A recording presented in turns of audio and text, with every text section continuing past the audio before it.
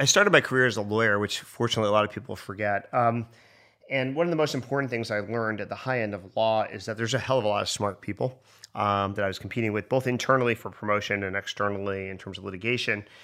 And that although, academically, undergraduate education, law school was fairly easy for me, once I encountered the top professionals in the planet in the legal profession, there was no possibility of not working as hard as them and outperforming them.